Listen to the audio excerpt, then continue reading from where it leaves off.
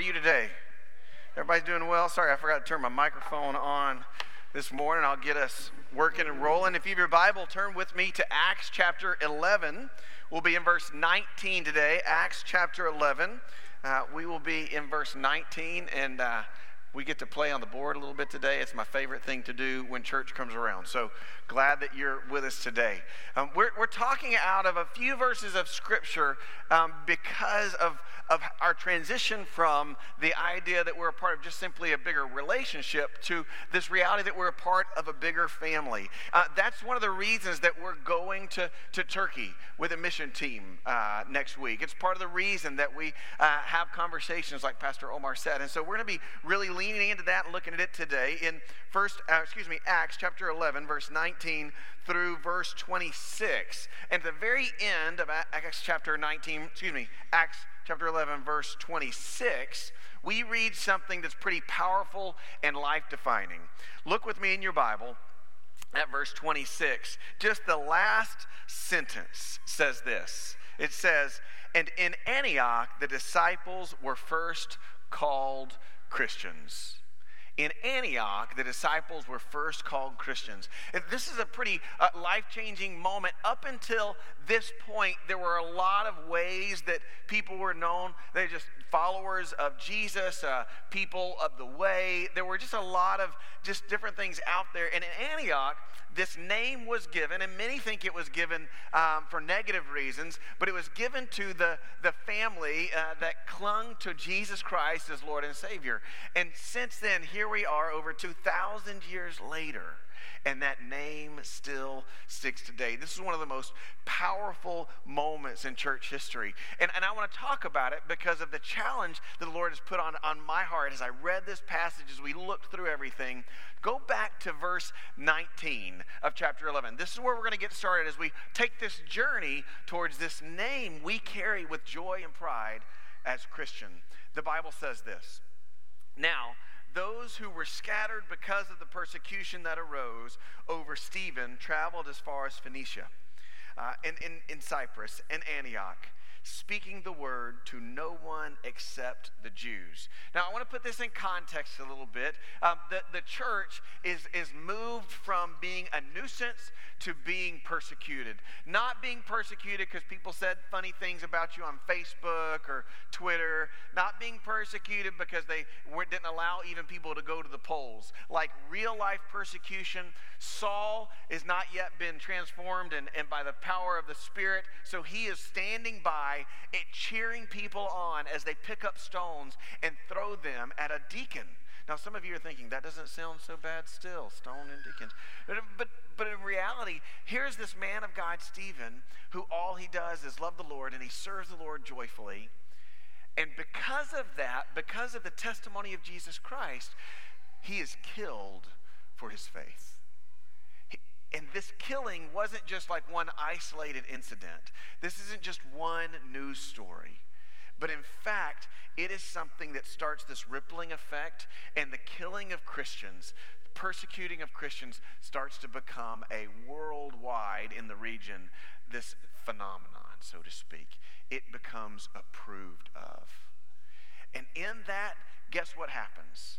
We can go to Acts chapter 8, verse 1. It says this: "And there arose persecution on that day against the church in Jerusalem. They were all scattered throughout the regions of Judea, Samaria, except the apostles." Here's the deal. Every Christian who was in Jerusalem, remember the thousands that have been saved, that thousands that have come to know Christ, this community has now scattered. And just a few are left in Jerusalem, and the rest have hit the road. And so as I read this chapter, I just started thinking, I started doing math, and I wanted to have you picture it with me, because verse 19 was one of these life-changing verses for me. If you were to think about the idea of this would be, let's just say, Jerusalem as it comes into play here. It's Jerusalem as it comes in. And what it says is they scattered as far as Antioch, as far as Antioch. And this journey is about 300 miles. So if you can imagine, this is how far the people have traveled. And I started to think, 300 miles doesn't sound like a whole lot. Except for, remember, there are no cars, trains, planes, automobiles. And so normally on a traveling day, you're making it 24 miles, right? In other words, if you started off walking today at that pace, like you wouldn't make it to the Woodlands in a day, if you were kind of thinking through how that worked. So I started to put in a picture, what would it look like for the church to be scattered that far today? And so here's what I did. I chose not to draw Texas because you would make fun of me. But here's what I chose to do instead. We're somewhere over here. I'll let you guys who are really articulate about stuff point out. But this is our home of Pearland, right? And if you live in the area, that's why I drew my color big enough. You're included in that as well. But if you can imagine this, in Texas, we have this thing called the Texas Triangle. Now you know how good I am. Texas Triangle. And it's Dallas, it's Houston, it's San Antonio, and then they include Austin just because the capital's there. We won't talk about that. College Station's right in here if you were wondering, right? But in the middle of that, this is the Texas Triangle. In the Texas Triangle, 70% of the population of this state lives. All right, the population of Texas is about 30 million people. So doing bad math, about 21 million people live within 300 miles of Pearland, Texas. 21 million people. So as the people go out, as they're looking at what's going on, the Bible says that they scattered all over this area. And in this area, can you imagine the 400 of us leaving this place, 21 million people, 8 days at a time, all of a sudden, this happens of us. It says, they left that area and they spoke the word. That's the gospel. That's the story of Jesus Christ. Look in your Bible at verse 19. Who did they speak the word to? The Jews. In fact, my Bible has some clarifiers on the front end of that. No one except the Jews. Now, I want you to process this. What this looks like in our picture, in our point of view, when we come from Pearland, Texas, it would mean that the 500 or so of us in Pearland, Texas, we scatter out because of persecution, or let's make it a good cause, and we cover, each of us, about 24 miles a day. Now, 24 miles a day is like sweet tea, front porch sipping pace, right? If I were to tell you you're driving to Dallas and it's going to take you 10 days to get there, some of you are like, it better be a threat of death. Have you met my children? Right? It's going to be hard on you. But 10 days, we can cover a lot of ground, can't we? Even just the people in this room, in 10 days, we could cover this up. But if you said, here's the deal, as you go, I only want you to share Jesus who have the same backstory as you. So what I mean is they need to be about the same culture. They need to be from the same area. And listen, just because you're American's not the same. I'm from South Alabama. I have friends here from Chicago. They might as well be different countries. Amen? You following us? So in this, imagine that you only were to share the gospel with people who spoke the same language as you, people who looked the same as you, people from the same geographic region as you, people who followed the same traditions as you, and people, most importantly, who wash their dishes the same way you do. I just want you to chew on that for a minute, because that's what Acts chapter 11, verse 19 says.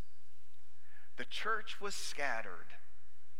Now here's what I know in this portion, and I did my best to try to find statistics. It's not working well. But what I can figure out is when I started saying who looks exactly like David Adams, about 39% of Texas is Anglo background. But that's not good enough because I'm a Christian, so that's kind of my background. I'm also a Southerner. I'm a true from the South. I was born in Alabama, came here by way of that. I'm from the South, so I have a different tradition in that. But if you look at my heritage as well, I'm like Heinz 57, quite honestly. So you kind of need to be a mutt for me to talk to you from your family heritage, that kind of thing.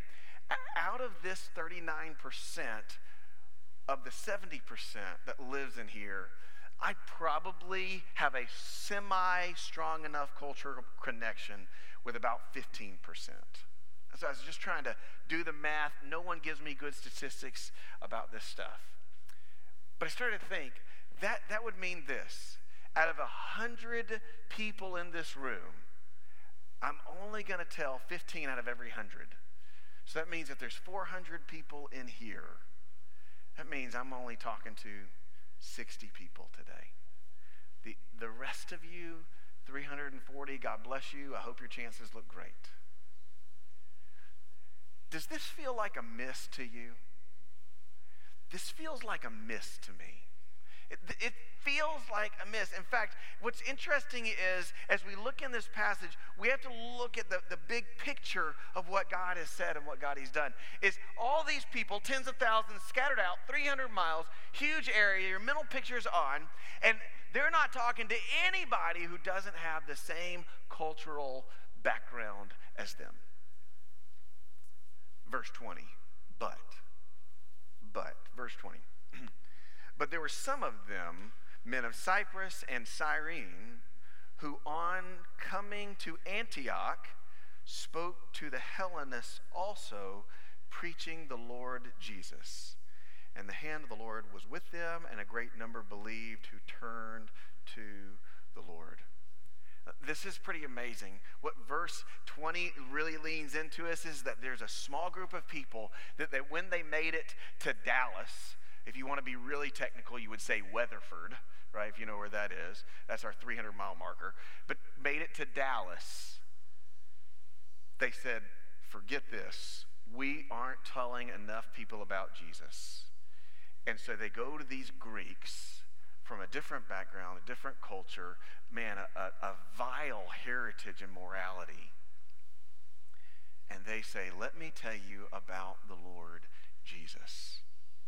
And in the midst of that, verse 21, the hand of the Lord was with them, and a great number who believed turned to the Lord. It's kind of unthinkable that they did this. All this is going on in conjunction. If you look at the passages before that, we start to see Philip is going to the Samaritans. Peter is having his vision. The Lord is reprimanding his church a little bit. He's straightening out some stuff a little bit. And so he takes it out, and these people do this unthinkable. They take Acts chapter 1, verse 8 seriously, literally.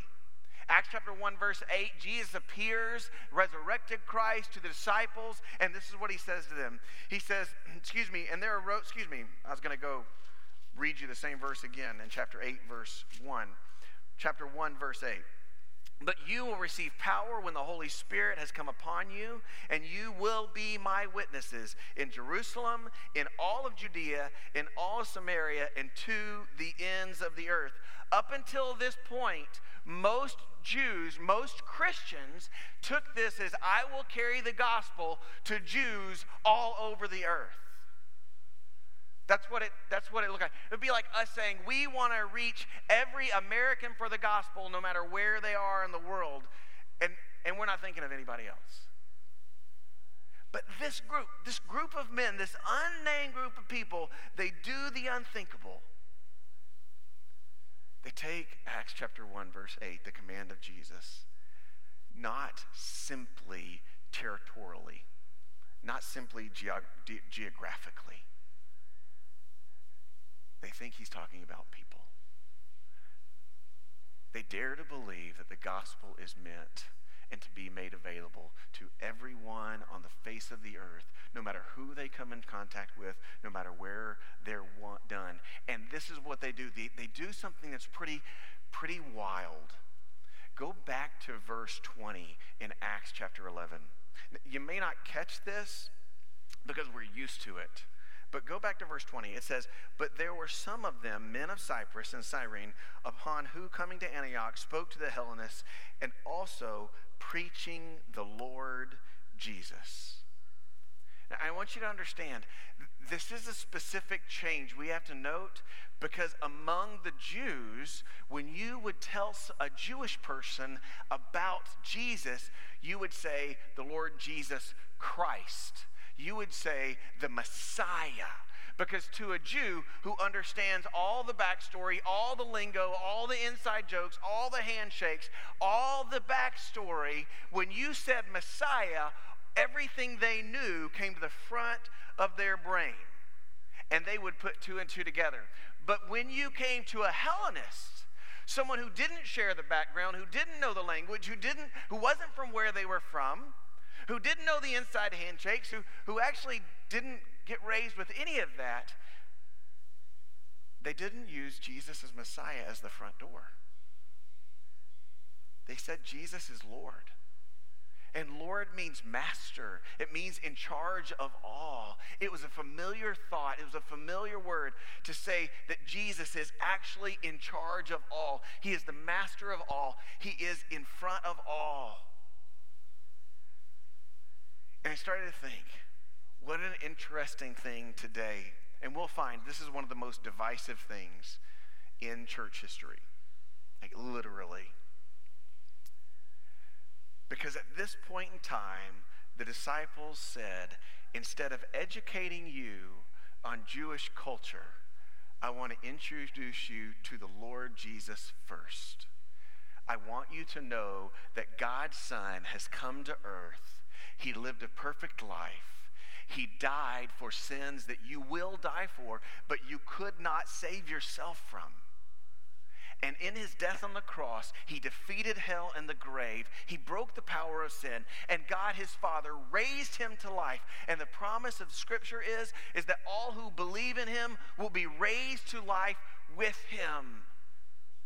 And he's calling you to follow him and abandon every other god. Jesus is Lord. The absence of Messiah doesn't devalue the reality of the historic truth. It just says, I want you to know him as Lord, and then I'll teach you all about him. But somewhere along the way, even in our American culture, we feel like there's a way that we must fix ourselves before coming to Jesus. We must know some things before we come to him. In other words, we have to do some work so that he can work, and then we can work. What Scripture says is he works, and then he invites you to work with him. And that work that you do is following him. That's the work. That's what Scripture tells us. And so in this backdrop, I started to ask the question, I wonder why Jewish Christians would have been so irate at this reality. Was it okay? Was it okay that they preached the gospel to people who weren't Jews? I think if they were looking back to Jesus' actions, he was sent to the people of Israel first. And so somewhere all these truths got twisted. So I started to find myself and said, Lord, what does your word say? And John, one of the apostles, wrote about this. Revelations chapter 7 and verse 9 and 10. He sees a vision of what life will be like before the Lord. He says this.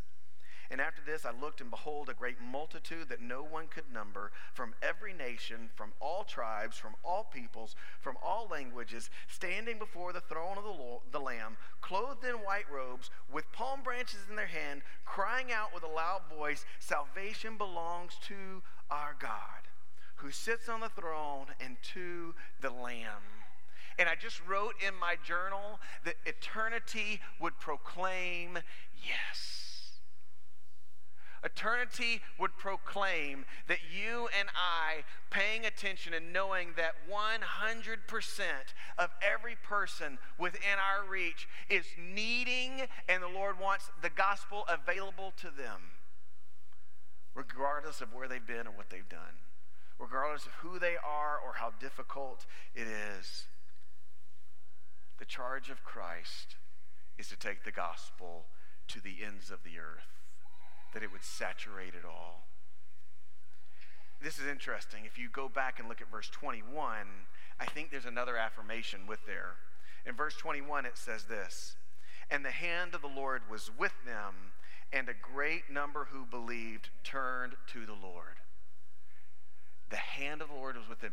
If the Lord would not have approved of their taking the gospel outside of their comfort zone, then his hand would not be upon them. If the Lord would not have approved, then God wouldn't have done a change in their life. And this is what I love in verse 21. It says this, and a great number believed, turned to the Lord. In other words, they started following him. Believe first, teach. Second, that's how we make disciples. Take the gospel, baptize them, teach them to obey all that I have told you. In the midst of this, we start to see that you and I have a command from the Lord to take the gospel to everyone we can. And this caused a huge stir. Even though it was good, it caused a huge stir. Look in your Bible at verse 22 and verse 24. Verse 22 and verse 24 says this. The report of this came by the ears of the church to Jerusalem, and they sent Barnabas to Antioch. Verse 24. For he was a good man, full of the Holy Spirit and faith, and a great many people were added to the Lord. All right? So listen to this word about Barnabas. Listen to this word. The church doesn't know what's going on, so the rumors of it make it 300 miles back to Jerusalem. They make it back to Jerusalem. And here's what they do. They send Barnabas. And Barnabas being sent is the most incredible person, because if we see his reputation in verse 24. Barnabas was a good man, full of the Holy Spirit and of faith, and a great many people were added to the Lord. In other words, they said, listen, we've got a divisive issue on our hand. Here's the question, church, they're asking. Do you, if you are not a follower or not a Jewish person, do you have to convert to Judaism in order to convert to Christianity? Do you have to follow the traditions and the laws of Judaism in order to be a Christian? This is a huge question mark. And in fact, it was the practice and the teaching of almost everybody at that day. And it's such a divisive thing, we'll see. It's what gets Paul in trouble later on. We'll find out that it's what tears things apart in the midst of this. So what does the church do? They say, Barnabas, you are a man full of the Holy Spirit, full of faith. Would you go and see what's going on to know if the Lord is in this? You had to send the right person. Because I think we could fall into a trap of what the woman at the well did in John chapter 4. The Bible tells us that in John chapter 4 that Jesus is witnessing to the woman at the well. Do you remember this story? And this woman at the well, he's saying, give me a drink, and they're going back and forth. And she says, your people say to worship God on that mountain. Our people say to worship God on this mountain. Who is right? And Jesus says, you don't know what you're talking about. Church, they needed to send someone who wouldn't confuse the special with the sacred. They needed someone who wasn't confused. What's special? The mountain that she was referring to was a special mountain that God did great things on, but it wasn't sacred. And Barnabas going in had to have this in mind, this in his heart, as he went in being a man of faith to see what's going on a decisive issue that could tear the church apart. He had to know the difference between the special and the sacred. And so it mattered that he was respected. It mattered that he was godly. And all this sets up Barnabas' response. Look with me at verse 23, verse 25, and verse 26. And when he, this is Barnabas, and when he came and saw the grace of God, he was glad. And he exhorted them all to remain faithful to the Lord with steadfast purpose. Verse 25. So Barnabas went to Tarsus to look for Saul. And when he had found him, he brought him to Antioch for the whole year. They met with the church and taught a great many people. And in Antioch, the disciples were first called Christians.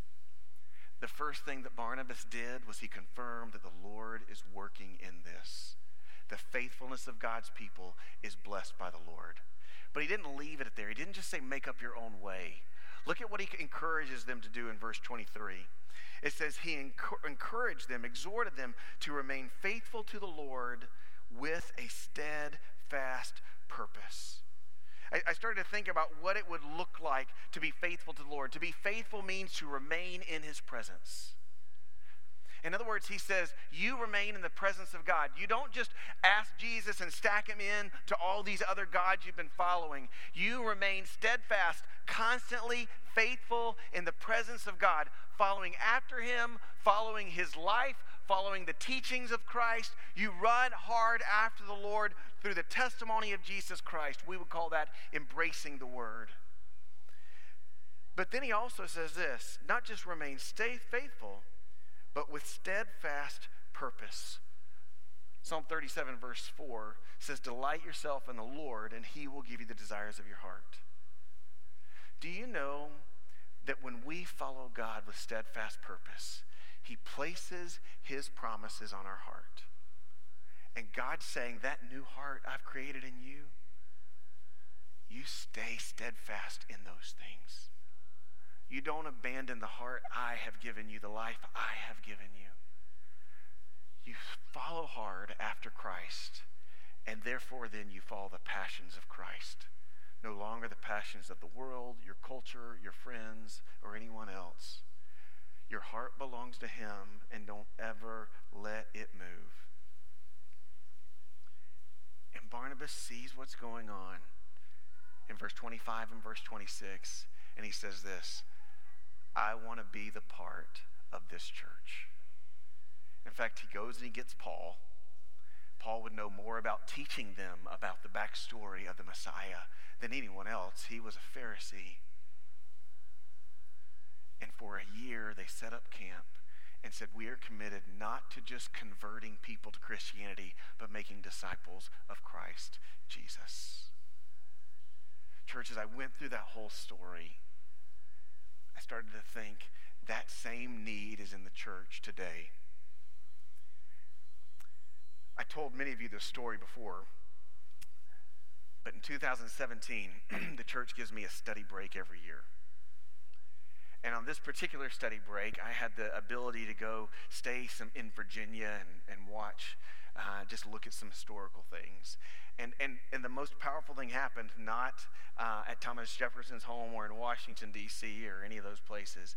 It was on my drive from Monticello towards Washington, D.C. If you've never driven that, it's the Blue Ridge Mountains. It's gorgeous.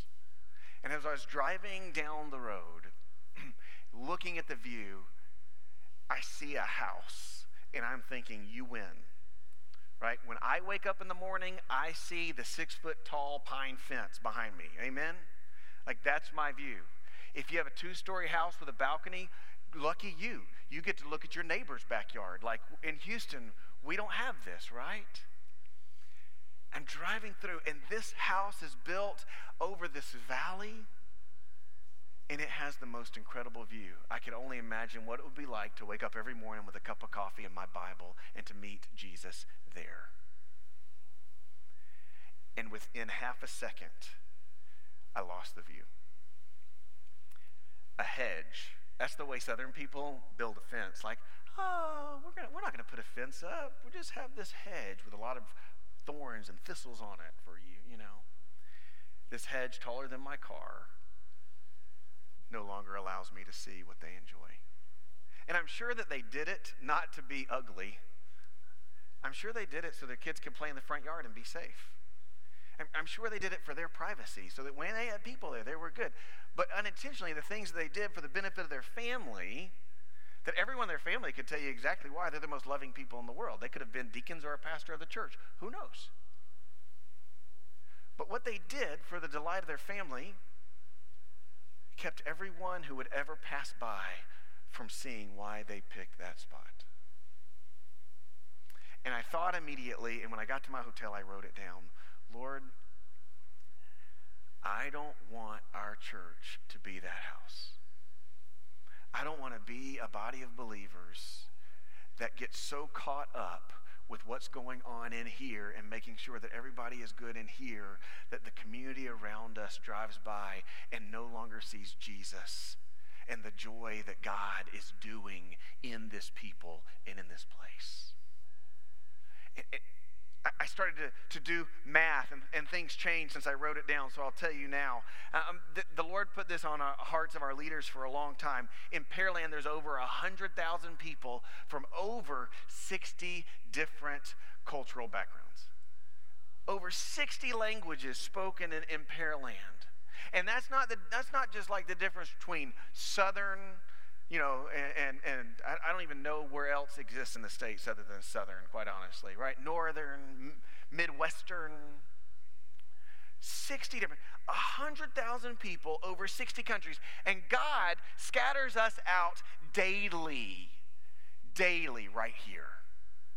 That's just in Pearland. That doesn't include Manville, South Houston, Clear Lake, League City, Friendswood, Webster, Alvin, Rose Sharon. If I missed the town that you're from, I apologize. I did my best. God has scattered us all over this place. Why? So that we could do what the people of God did. That we take the word and the joy of Jesus Christ and we share it with those around us so they may know Jesus as Lord, and that we might be faithful to teach them to follow hard after him. It's not just asking a question, it's laying it down. One writer I read this week said it this way: the church grows as the power of the Holy Spirit impels believers to teach the word, make disciples, witness to the gospel beyond their boundaries, and selfishly aim at the needs of other communities. That's what God has called us to be. So we, individually, you have to stay committed. You will not follow the ways of Jesus if your heart is not saturated in the hope and the love of the Lord. That's why the days when you don't read your Bible, you're a different person than the days when you have time in prayer with the Lord and you're around a bunch of believers that exalt the name of Jesus. Because when you are saturated by the word, you stand firm. We can't be unfaithful to the word.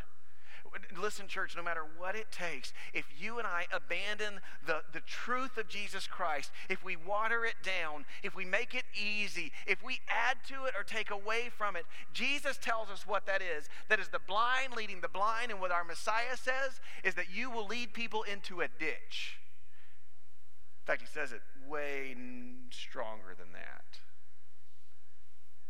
We have to remain faithful to the word. That can never happen. But each of us, God has placed this plan in our hearts in this community. We call that impacting your circles.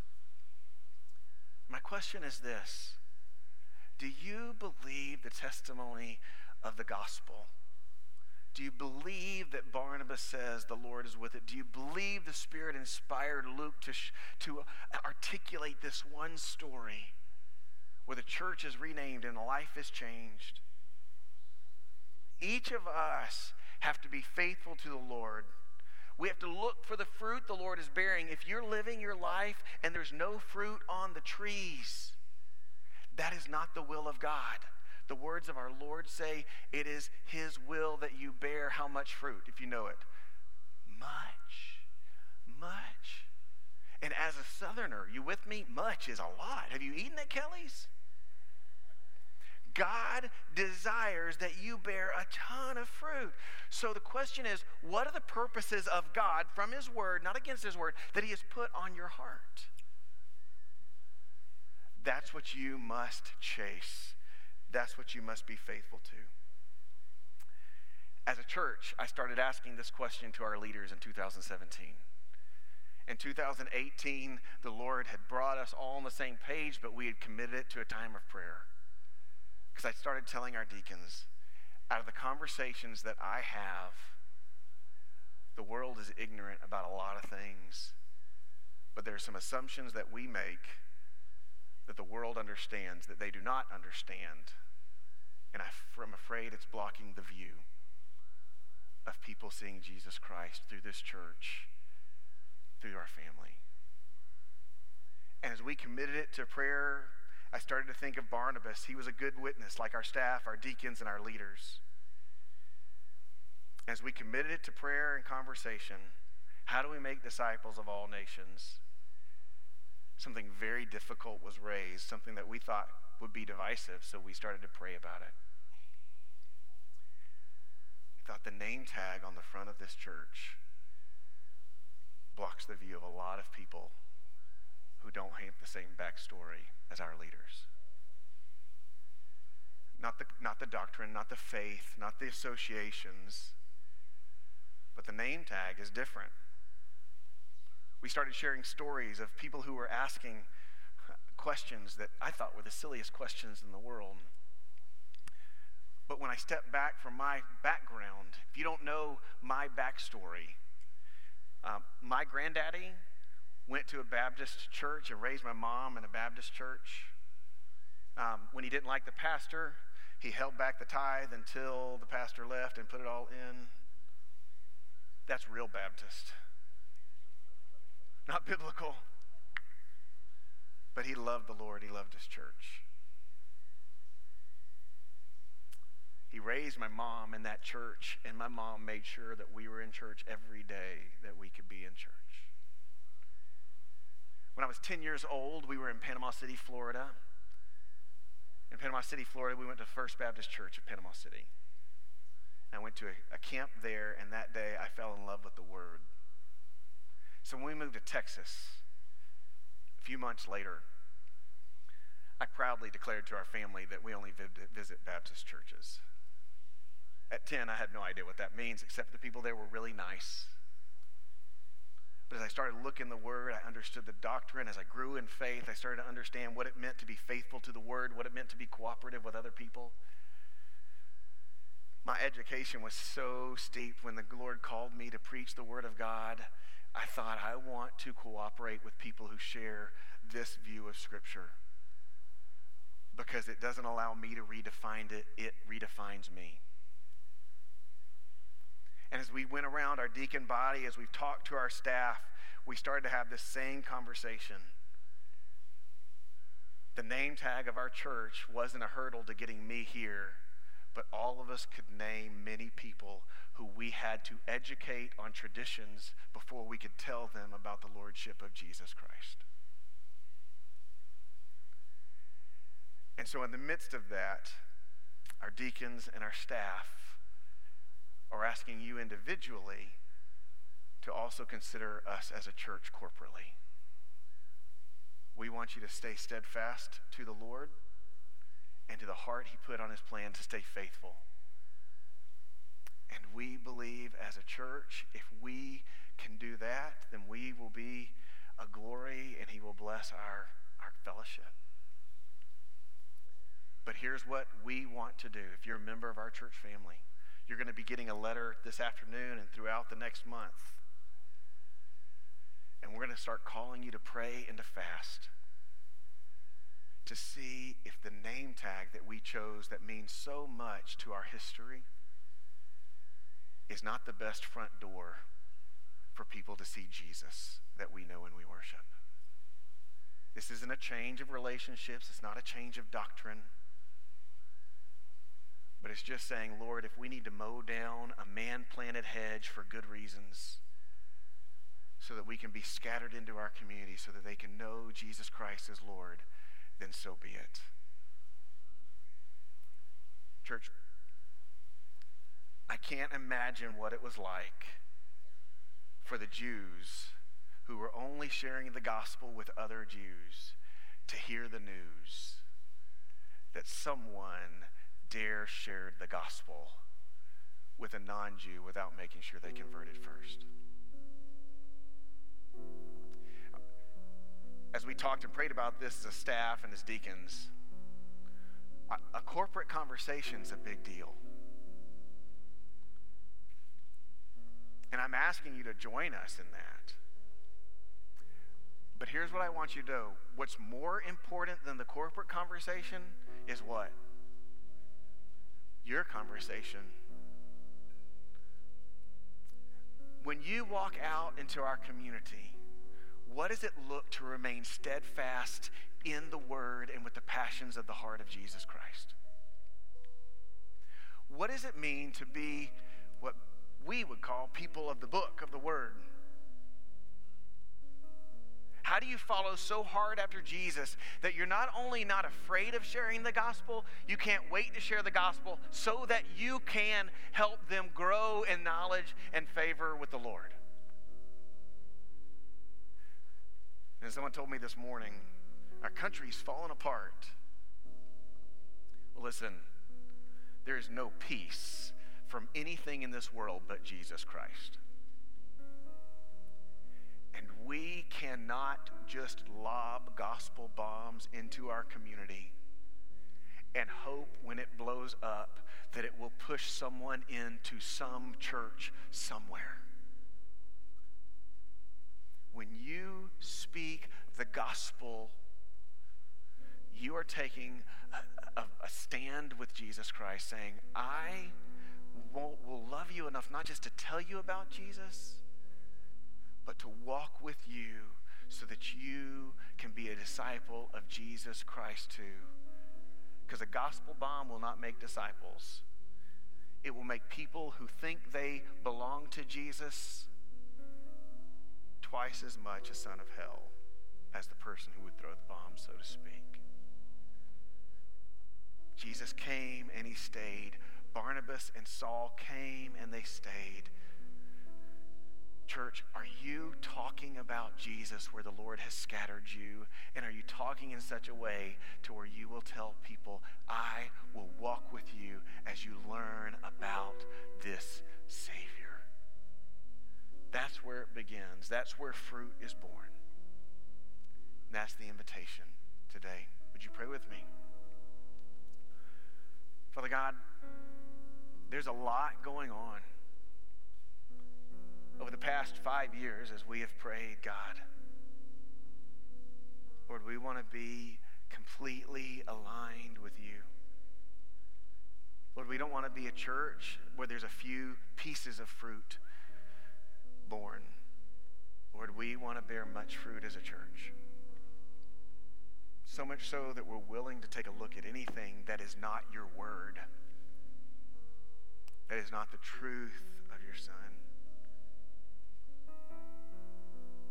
Father God, let it start in our hearts. Let it start right here. Lord, if there's any man, woman, or child in this room that does not know who Jesus is, Lord, I pray that the testimony of this passage would reveal it to them. Lord, that they may understand that Jesus isn't asking them for nothing, that he's asking them for everything. And his promise in return is a harvest bigger than anything they've ever dreamt. Father God, I pray as a church individually, if our lips have been sealed, if we have held on to the special or confused it with the sacred, if fear or anxiety has moved our feet or caused us to stand still, Lord, would you let us re-up right here, right now? Not to just teach the gospel to the children of our children and our friends' children, but to carry it out so that your kingdom would grow. Father, we pray this to the glory and the power and in the name of Jesus, our Lord.